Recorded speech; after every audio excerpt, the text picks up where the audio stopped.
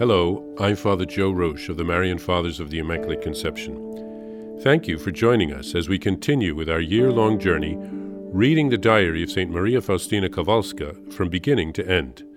Today we take up from where we left off, beginning with diary entry number 201. I want to hide myself so that no creature might know my heart.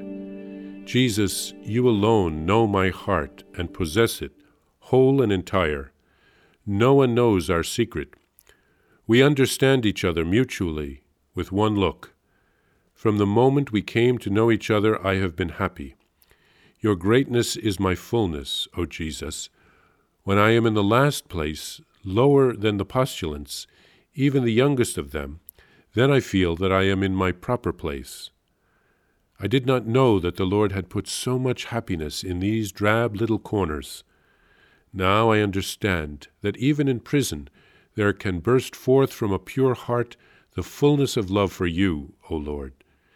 External things mean nothing to pure love. It cuts through them all.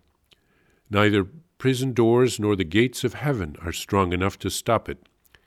It reaches God Himself, and nothing can quench it. It knows no obstacles. It is free like a queen, and has free access to all places. Death itself must bow its head before it. My sister Wanda came to see me today. When she told me of her plans, I was horror-stricken. How is such a thing possible?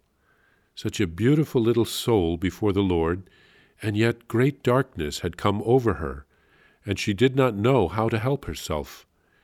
She had a dark view of everything. The good God entrusted her to my care, and for 2 weeks I was able to work with her.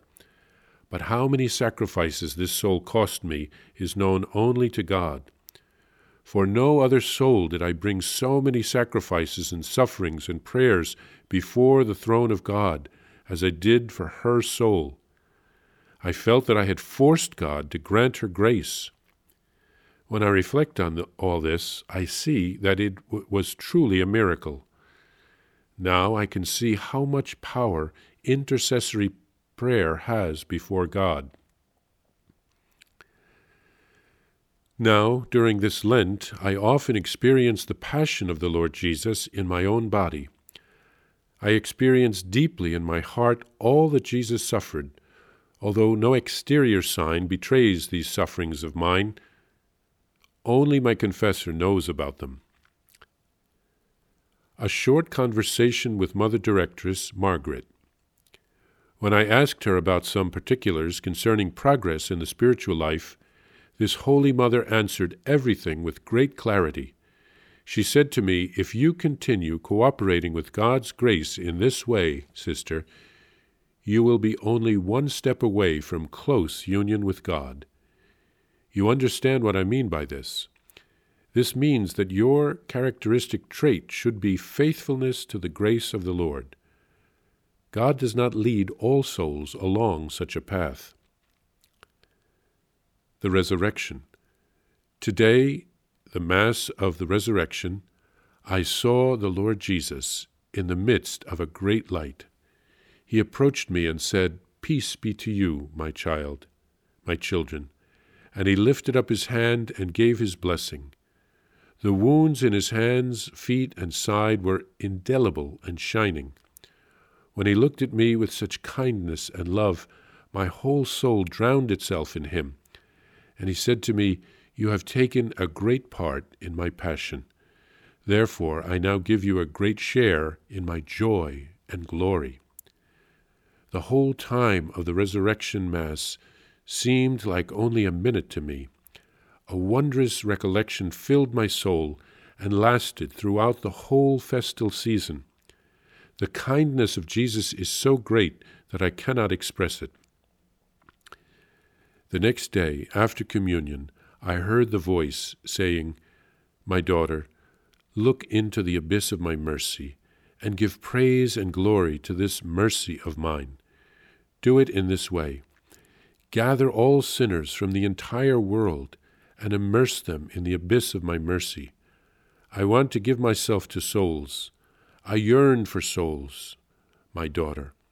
On the day of my feast, the Feast of Mercy, you will go through the whole world and bring fainting souls to the spring of my mercy. I shall heal and strengthen them. Here, Sister Faustina writes of her internal union with Jesus. He knows her heart. She wants to take the lowest place.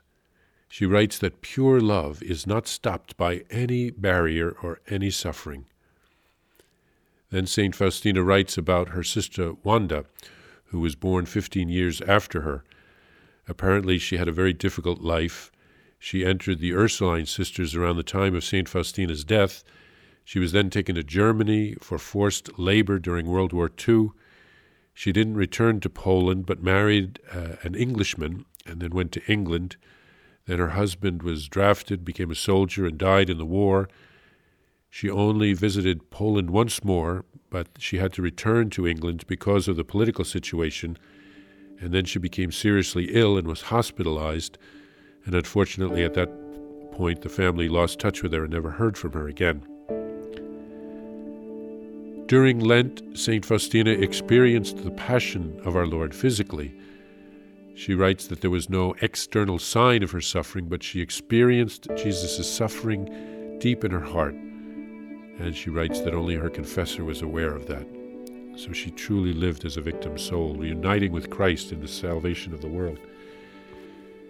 Then St. Faustina received great light from the Mother Directress, Margaret. She recognized the graces that St. Faustina was receiving and told her to persevere on that path, that not all souls are led on such a path by the Lord, so she needed to be faithful. And then St. Faustina received many beautiful graces on Easter Sunday. Our Lord told her that since she shared so much in his suffering, he wanted to share with her his joy and his glory. And then the next day he spoke to her, which was during the octave of Easter. And each day during that time he was pouring out many graces, because that's part of the novena of Divine Mercy. So he also spoke of Mercy Sunday, and he told of all the graces that he wanted to pour out on that day, and he asked St. Faustina to bring to him many souls that were faltering or falling away from him, and that he promised that they would receive his grace and his strength. It's a powerful time of year, and so we should also intercede for souls, because the Lord wants to pour out his mercy on us all.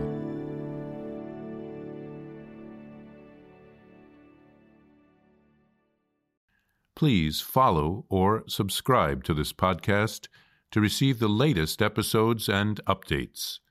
If you have enjoyed this podcast, I invite you to leave a review. Reviews greatly improve our podcast ranking and will help other people throughout the world find St. Faustina's Diary in a Year. Remember, Jesus promised St. Faustina in Diary number 1075, souls who spread the honor of divine mercy are protected by God like an infant by a gentle mother. Please help us spread the message of divine mercy. Thank you, and God bless you.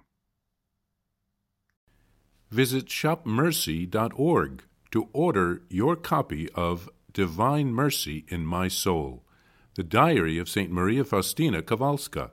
It's available in print in English, Spanish, and Polish, and in English as an e-book, available now on shopmercy.org. Are you enjoying this podcast? I invite you to listen to more shows brought to you by the Marian Fathers of the Immaculate Conception. Join us daily for enriching spiritual content, which will help you on your journey with Jesus Christ. Simply visit DivineMercyPlus.org for a complete list of our shows. That's DivineMercyPlus.org.